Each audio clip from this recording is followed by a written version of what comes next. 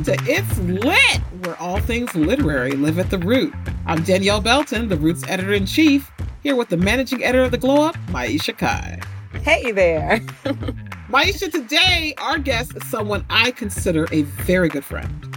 Our guest is, of course, the one, the only, Bevy Smith. A Gracie Award winner and host of the Sirius XM show Bevelations on Radio Andy. And before getting to Sirius XM, Bevy has had an incredible career, which we talk about extensively in the interview. From climbing the ranks at Vibe magazine and Rolling Stone to hosting Bravo's Fashion Queens, she's really done it all. And now she's published her first book, Bevelations, Lessons from a Mother, Auntie, Bestie, which she came on the show to talk about. And I gotta say, it was so fun to get to talk to her about this book. I mean, Bevy's always a good time. And I know you all have been friends for a while. But, you know, I also think one of the remarkable things about Bevy is that she is someone who is relentless and unapologetic when it comes to chasing her happiness and her freedom. And I think it's such a good lesson for us in confidence. And, you know, I don't think we can talk about a mother, an auntie, and a bestie without also talking about somebody else I know who's been doing some major leveling up lately, Danielle. Who could that be? Who could it be? Yes, for all of you who listen to It's Lit on the regular, thank you. Our fearless chief here at The Root had big news come out this week that she is now going to be the editor-in-chief of HuffPo, and we could not be prouder, even though we hate to lose you. But, you know, you have been our mother, our auntie, our bestie, and I just couldn't, you know, I had to mention, I just couldn't just let that go by. Oh, well, that was so sweet of you, Maisha. I mean, I have enjoyed my time at The Root immensely. I've been there 6 years. I started out as associate editor, and for some crazy reason, they put me in charge 1 year into that. And the rest is all history. It's been amazing. And it's been amazing working with you. Like, you're the bomb. So. Well, you know, I have to say, I learn a lot from you all the time, and I hope that will not end, even though you will be leaving us. I will be, you know, darkening your text box regularly. But, you know, again, you know, I think one of the remarkable things we know about Black women is that we tend to travel in packs, these packs of dynamic, amazing women. And I'm so proud that you are one of the amazing women in my life. And it's only fitting that Bevy is one of the amazing women in yours. Yes, that is, you know, thank you so much for that. And don't cry. I will try not to. I've cried enough. It's time for me to like turn that. I mean, I feel all the emotions, so it's not even about turning a frown upside down. It's more like just trying to mitigate the so many feelings, all the feels. You know who else has a lot of feels? It's Bevy. And so she brings the feels. We should let our listeners hear her for themselves. Should we get to the interview? Let's do it.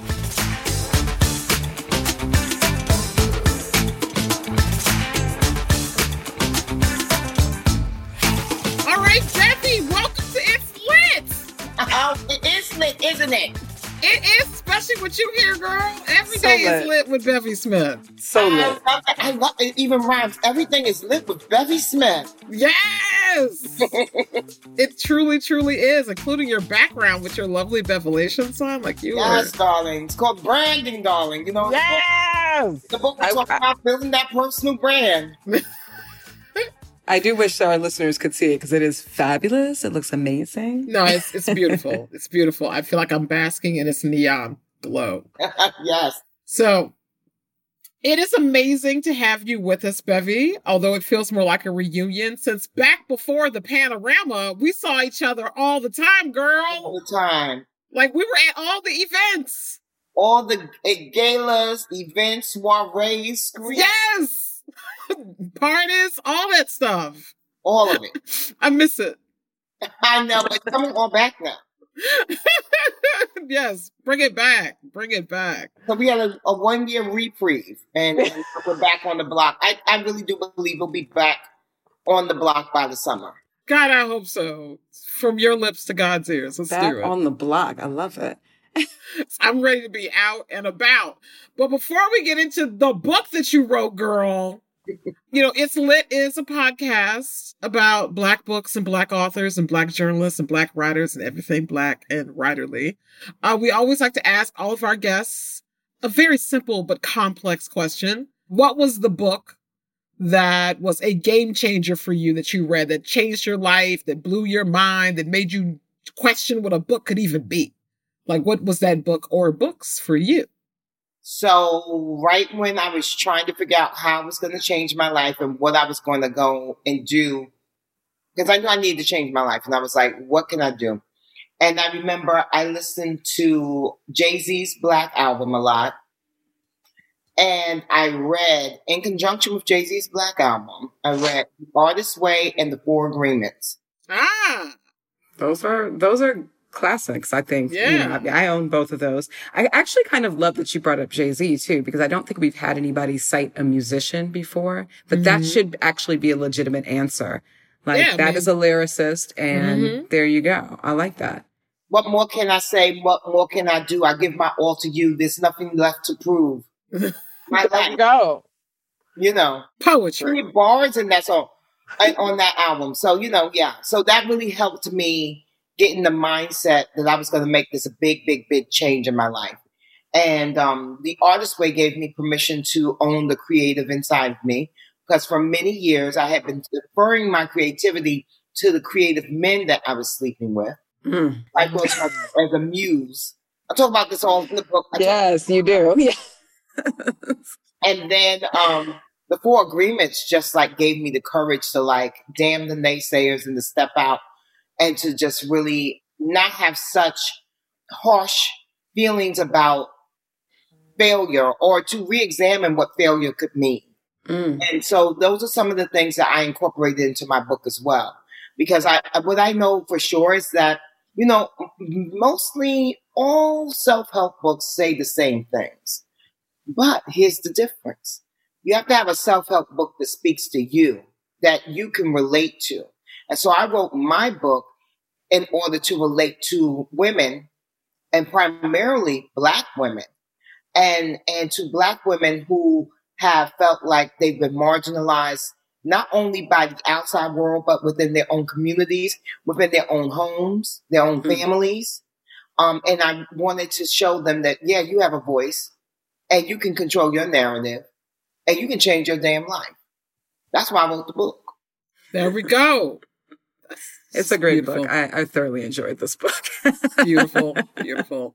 So, Bevy, one of the things I relate the most about you is that, girl, you have had some jobs. You know, like, I've had some jobs, but you have had jobs. Like, you have done it all. And, you know, in your journey to becoming an author, you worked your way up through fashion and beauty, ad sales, to directorships at Vibe magazine and Rolling Stone. And then you left that career track in search of a fully new creative life. And you took acting and writing classes in preparation for a television career.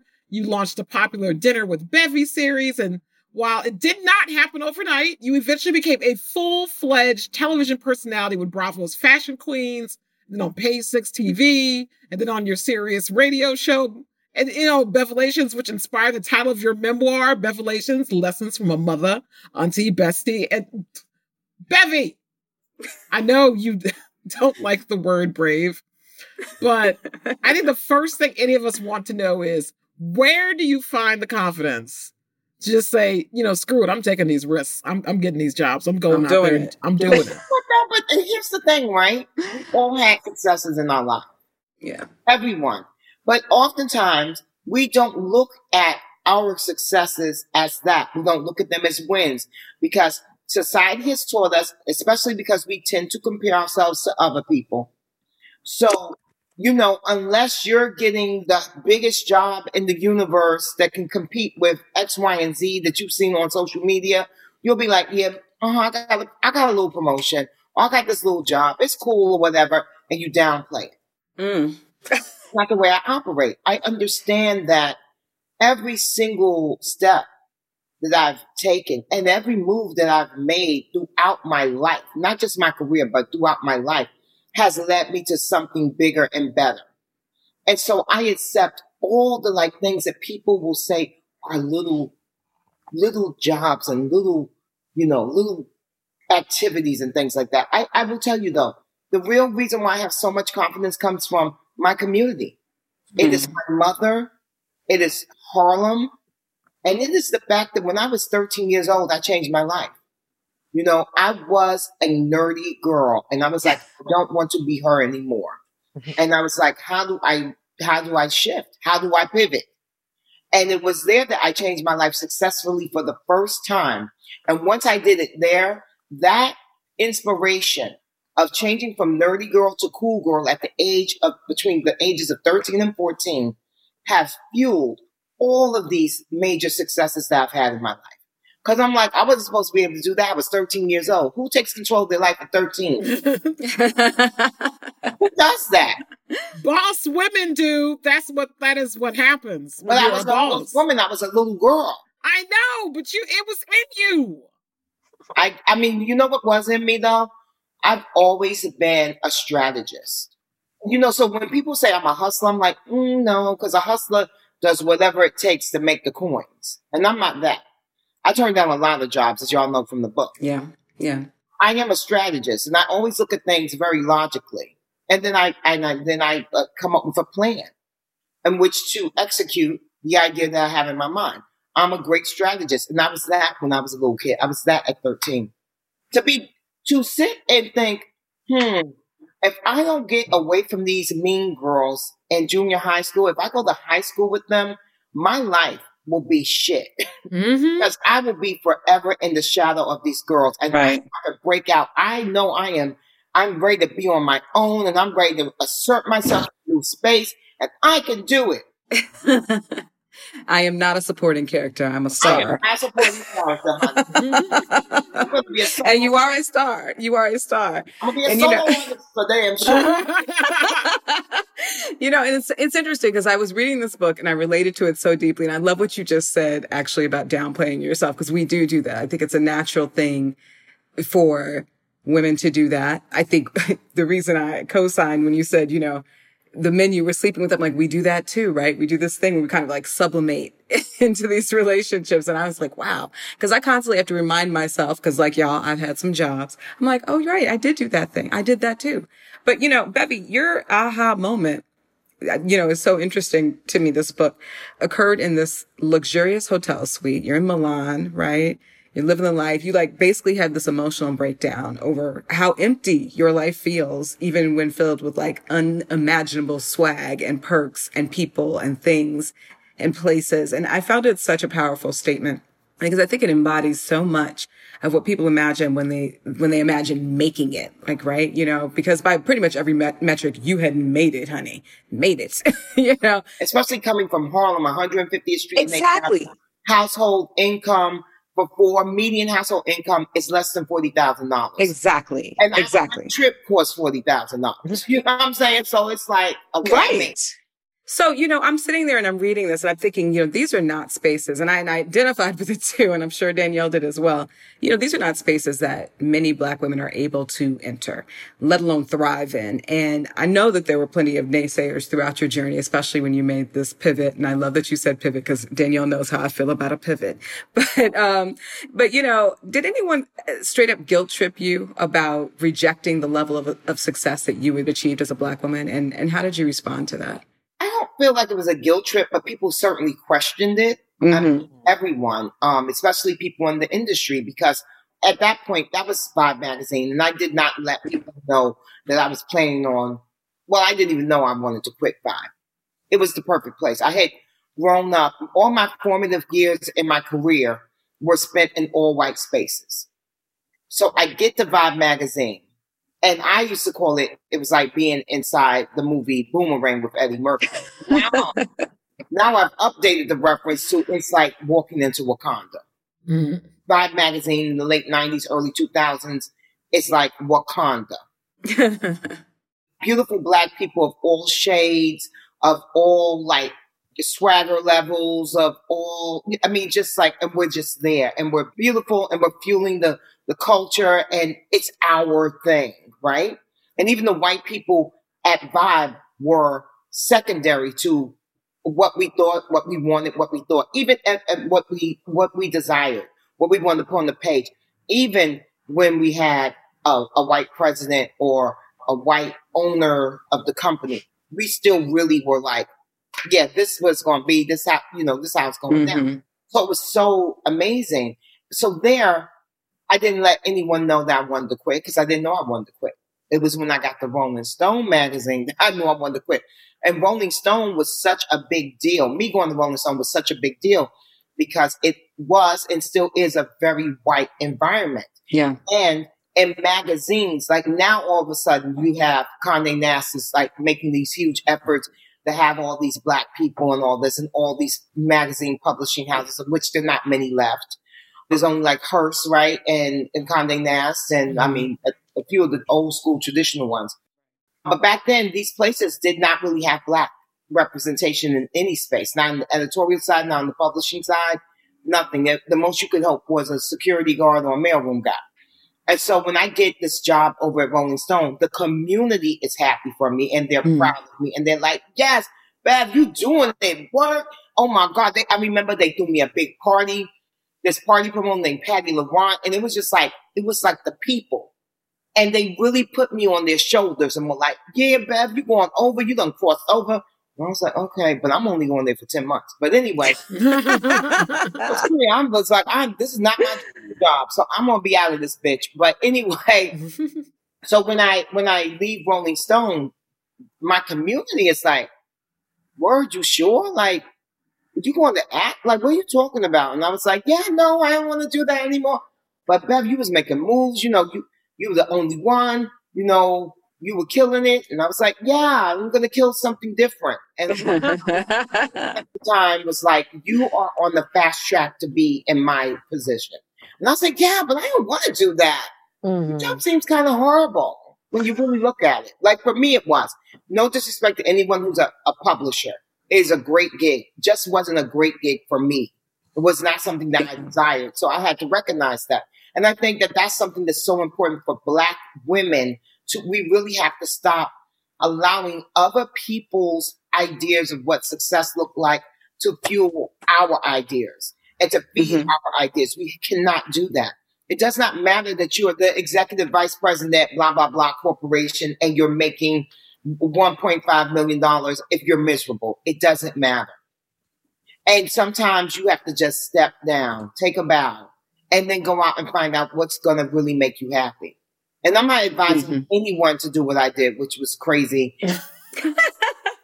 Go out and quit that big fancy job. But I do suggest that people go out and try to explore things that make them happy, that have nothing to do with this career path that they're on.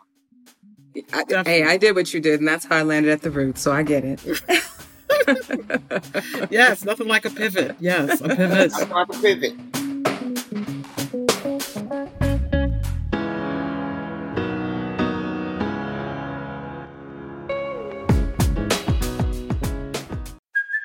Hey, it's Kaylee Cuoco for Priceline. Ready to go to your happy place for a happy price? Well, why didn't you say so? Just download the Priceline app right now and save up to 60% on hotels. So whether it's Cousin Kevin's Kazoo Concert in Kansas City, go Kevin, or Becky's Bachelorette Bash in Bermuda, you never have to miss a trip ever again. So download the Priceline app today. Your savings are waiting.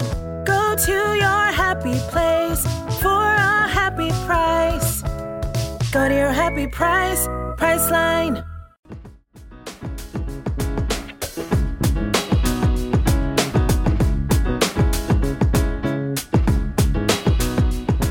So, Bevy, one of the reasons I am so happy that you wrote Bevelations is because although you're well known in a lot of circles and you're increasingly, you're a huge public figure, I'm not always sure people realize like how you're like the sweetest, warmest, kindest, most loving person in tandem with all your wit and personality. And that really comes through in your book. You subtitled the book Lessons from a Mother, Auntie, Bestie.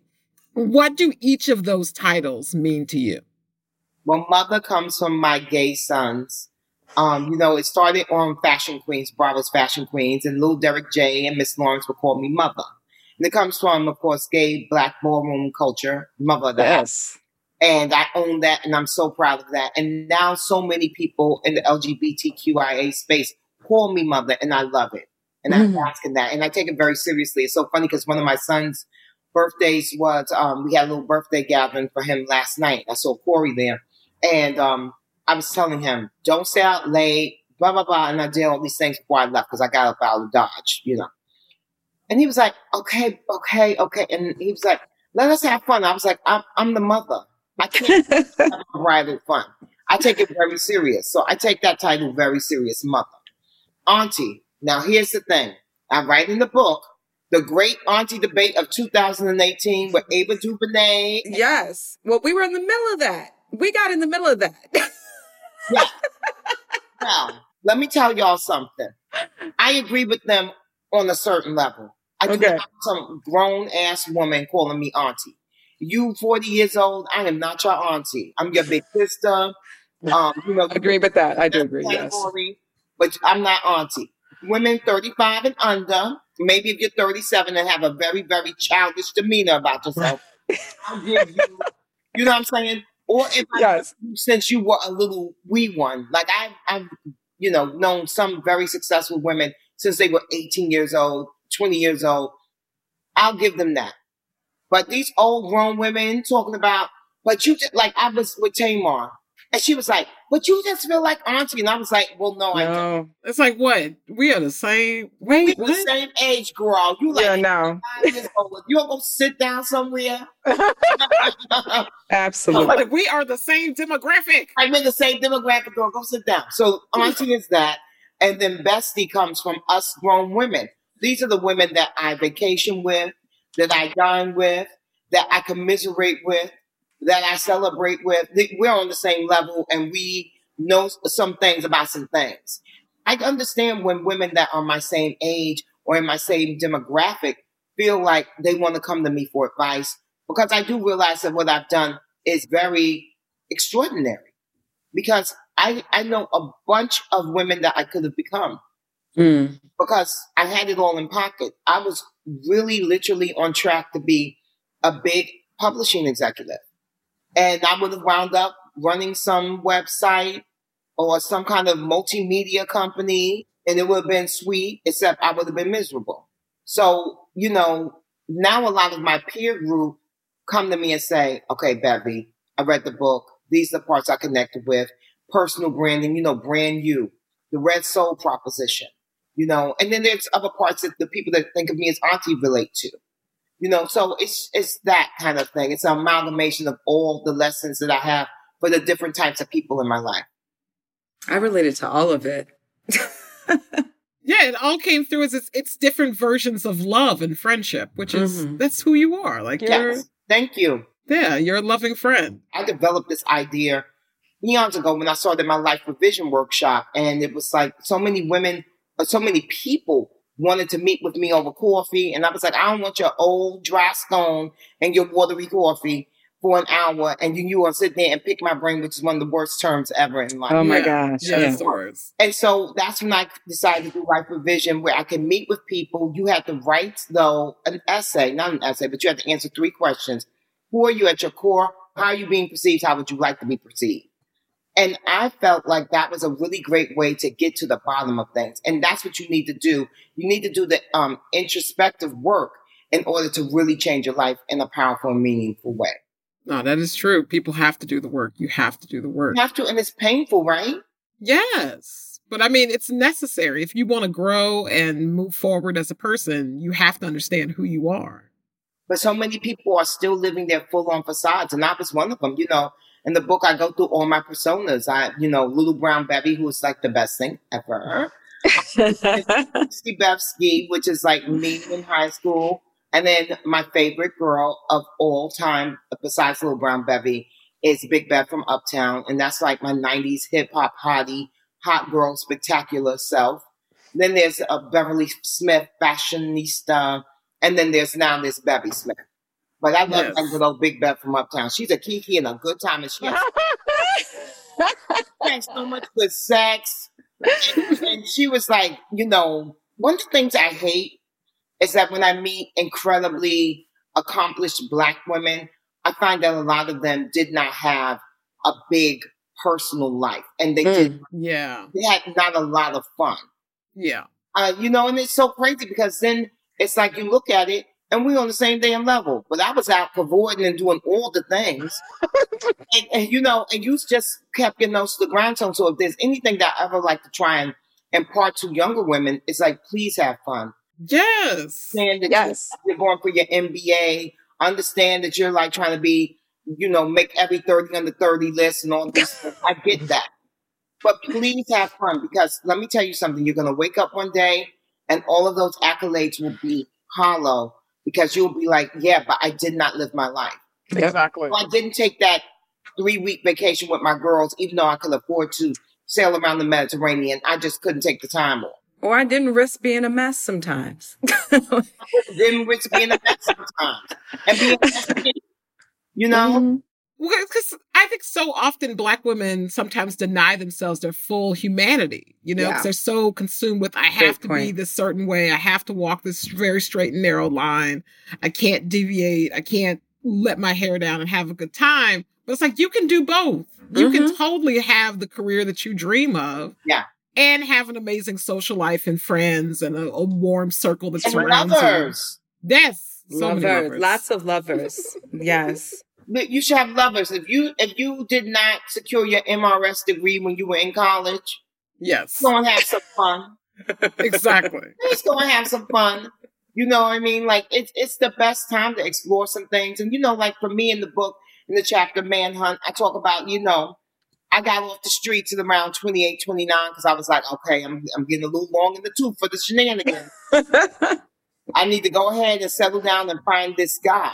And of course, the guy didn't turn out to be the guy that I wanted him to be, and I thought he was going to be. But I get an A for effort. But the best thing about being with that guy was that I realized that my true happiness was going to have to be a solo performance. I could not be a part of a group or an ensemble. It wasn't going to be up for a vote. I had to define what happiness looked like for me. And then I had to go out and pursue that. And that was like a really tough thing to kind of come to grips with at 33. Well, and I love that you just hit on the 33 thing, because like one of the things that is so striking, especially for those of us who, and I don't know why I think this way, but those of us who wonder if we're late bloomers or, if you haven't hit it by a certain age, you talked about the 30 under 30 list. You made this major breakthrough, this pivot. You were in your late 30s and you basically were like, I'm starting from scratch, And I love this, not just because of what it represents in terms of your own journey, but also because so many people in public spaces shy away from discussing age. Like it doesn't, like this is something we're not supposed to age. We're not supposed to be curvy or voluptuous or like lush in our bodies, right? Those are not typical Hollywood prototypes. And this is now an arena that you are navigating with some aplomb. And so I know how meaningful that was to me. And, I'm sure to Danielle and those who have read it. Even sex, right? Like big girls don't have sex. We do. Lots of it. By the way, I don't consider myself a big girl. And you know what? That's fine too. I don't consider myself a big girl. And I think that that's something else that's very important for women to start doing as well. Don't let people put what they believe about you onto you. Like, I don't even think of big as a negative. It's a negative. I'm just like, oh yeah, The thing, right? But yeah. Here's the thing. And this is something that's so important to me, because I don't believe in body positivity either. Because to me, you have to say about body positivity, it means that you're working through something that it is negative. And you're coming over into the positive category. You understand what I'm saying? So I am just Bevy Smith, who has body, yada, yada, yada, yada. You do that. You do have that. Yes, you do. I'm in a really great shape. I truly am an hourglass woman. I have teeth, my waist goes in, and I got an ass. And I know these things about myself. And also, not for nothing, I was Big Beth from Uptown when I was a size 6. When you look at the old pictures of that book, and you look at the Big Beth from Uptown era, I had no fat at all on me. But I was still Big Beth from Uptown because I had a big aura and a big persona, and I was a boss. Well, I think that's the thing. Like, that's probably why I don't actually think of it as a negative, because I think I've always been, I think we're often told we're too much, right? Like Black women, I think we get told we're too much, way too much. But, I think that transparency is so important. And I also think that the age message is so important. because I think it gets greater later is what I say in the book. Yeah, you do. You say this a lot. And I think it's really important because I loved hearing you describe this as a self-help book. So would you say, you said you said that you wrote it for, Black women to, know that you have a voice. But would you also say that maybe you did write it a bit for the people who consider themselves late bloomers, people who are feeling a little like lost in the middle of that career, that track that they thought they were on? Everyone feels like that. I think even 20-somethings feel that way. They're running as fast as they can to compete. And comparison is the thief of joy, right? Yeah. And so you meet so many young people, and I'm sure, Danielle, you can tell us how many people have called you up because they didn't make the Route 100 list. Yeah. You know what I mean? And so these things weigh on people, even in their 20s and 30s. So forget about you're in your 40s and your 50s and you still haven't hit your mark. Of course you're going to feel like, oh my gosh, is it ever going to happen? I had one of my very successful ex-lovers tell me I was the most late bloomingest motherfucker he ever met. And it was such a compliment. He's a really big star. And he saw me out at a film premiere, his premiere, and he was like, I'm so happy for you. You're the most late bloomingest motherfucker I ever met. And then the one lover who I had, who's a big, iconic rap star, he said to me, I told you how many years ago to do this? I told you how many years ago this is who you were? And I was like, I had to work through my own shit. You're not the fucking, boss of me. But it was so great that these men had to double back and give me my flowers. I didn't need them. I was going to go ahead and do what I was going to do anyway. But it was lovely that we had come to this space where they could acknowledge like what I had been able to do and carve out for myself. And for me, I really want to be in a big, meaningful, loving relationship. And that's a goal of mine. I feel like my career is in such a great space that I just decided this week to put my career third and I'm putting love first. I love that. I love this whole exciting. Energy is like, that's yes. exciting that you're putting love first. Like a wow. Yeah.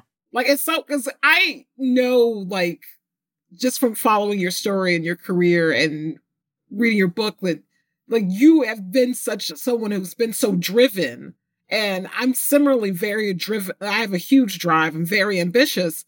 And just I had never thought of the concept, like, you know what, I'm going to actually make this a priority. Like, where I can make something other than my career a priority. Wow.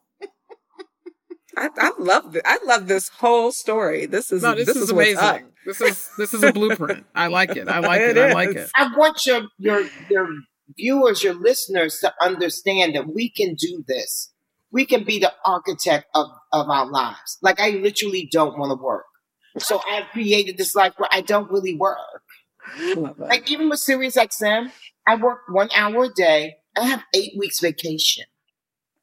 We got to find that peace for ourselves, and we got to find that time to create for ourselves and to do some of the things that really bring us joy. How about that? Exactly. You just want to show up in your body. Oh my God, revolutionary.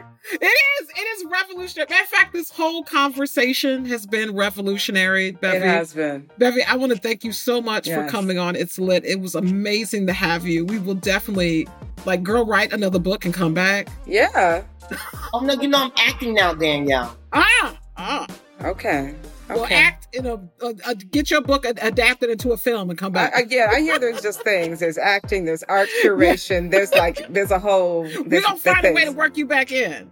Thank you. Have fun, ladies.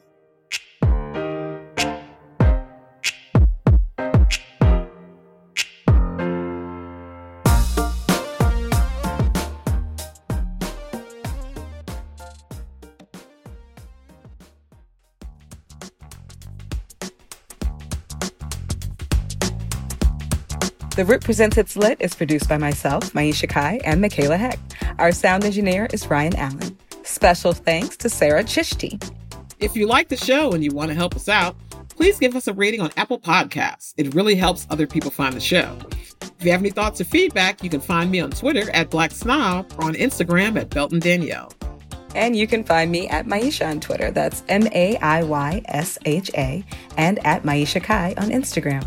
And before we go, we always like to talk a little bit about what we're currently reading. Maisha, what are you getting into these days? You know, I'm trying to get a little more responsible about my money. We've just come out of a pandemic. We haven't come out yet. Why am I even saying that? We're still in a pandemic. There. We're still in a panty. We're in a pandemonium, as somebody said earlier. And, in my mind, we're out. But when we get out, I feel very grateful to have remained employed throughout this. Thanks, boss. Yeah. Additionally, I do think that this is a time that if you were blessed enough to be able to retain your employment or somehow have some kind of savings, it was a good time to really look at how you were handling that. And so I have Tiffany Aliches, she's also known as the Budgetnista, Get Good with Money. And she's going to be coming to talk with us soon. So we will be able to share what she's, the tips she's giving here. But she's really brilliant and so down to earth. And I think for somebody like me who's often shied away from those uncomfortable conversations about money, it's a great way for me to kind of tune in. I can't imagine you have time to read anything but HuffPo right now and The Root, but are you reading anything? I started Black Girl Call Home by Jasmine Mans, a book of poems. Mm-hmm. So I'm really excited to get into that because it's unlike everything else I'm reading right now, which is just news. It's all news, all day, every day in the Belton household. So, I mean, that is a beautiful book of poetry, and I'm hoping we're going to talk to Jasmine soon too. That's a gorgeous book of poetry. Yeah. And poetry is not easy for everybody, but I think this is a pretty easy one, pretty accessible. It's really, really good. Definitely. And that's it for us this week. Thanks so much for listening, and we'll see you next week. In the meantime, keep it lit.